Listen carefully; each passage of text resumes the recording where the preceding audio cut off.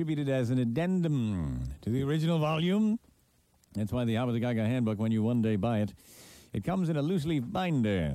Not really as tacky as it sounds, because there are always new chapters, always new techniques coming out. It's like being a hoblin' man is like being a medical man. You've got to keep up with the latest data, statistics, and techniques. So stand by. Momentarily, we will have an all-new edition to the Habadagaga Handbook. Are you marking this down on your calendar? The great event, the Great American Bash, at a more sophisticated chapter of the Habadagaga Handbook for the yuppie out on his own that wants hassle-free hobble. Join a group house. Yeah, you know, for the guy that's tired of dating, but yet still needs his hobble, but he's just so tired of the complications involved in dating. You know, the endless phone calls. How come you haven't called me? I haven't heard from you forever. Or worse yet, the surprise visits. I saw your car in the driveway. I just thought I'd stop by and say hello. Listen, baby, I'm like the Holiday Inn. The best surprise is no surprise. Slam. The guy that's just had it with all that, but yet is not ready to give up the occasional skewering. The man who's successful, but yet needs his private time. A group house is the answer. The bigger, the better. The rent's cheaper. What you do is you check out the ads in the paper. Wanted roommate to share a home with 3 guys, 4 girls. You see those ads all the time. You show up in a suit and tie, looking as clean cut as possible, and buy a shoulder holster and put it on. You don't have to have a gun in it. That would be illegal. Just wear the shoulder holster. There's nothing illegal about buying and wearing an empty shoulder holster. You go to the group house, and they have all the roommates there. When they interview new roommates, they always have all the roommates present. That way you can check out the babes. If, there's, Godzilla and her 2 sisters, then you say, well, I don't know, this place is a little farther from the metro than I'd like. I got to run. But if you see a couple of hot-looking things, as the interview is going on, unbutton your jacket so they can see part of that shoulder holster.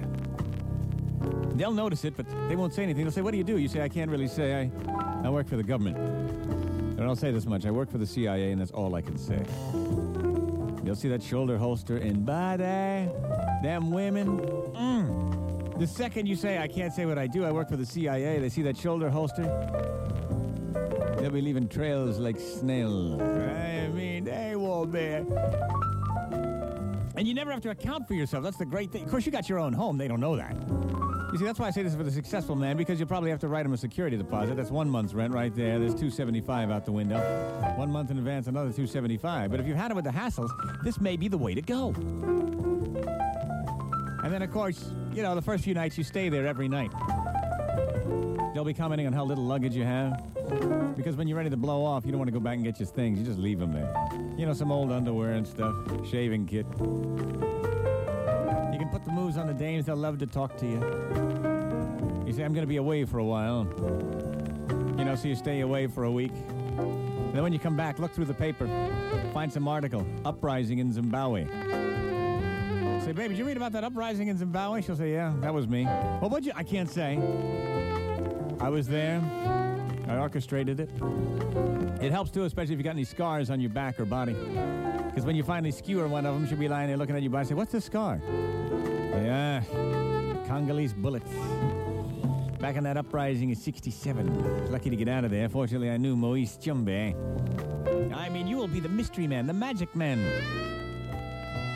And when you get tired, you don't want to, just go to your own place. 3-4, but every now and then you show back up when you're ready for a little action there.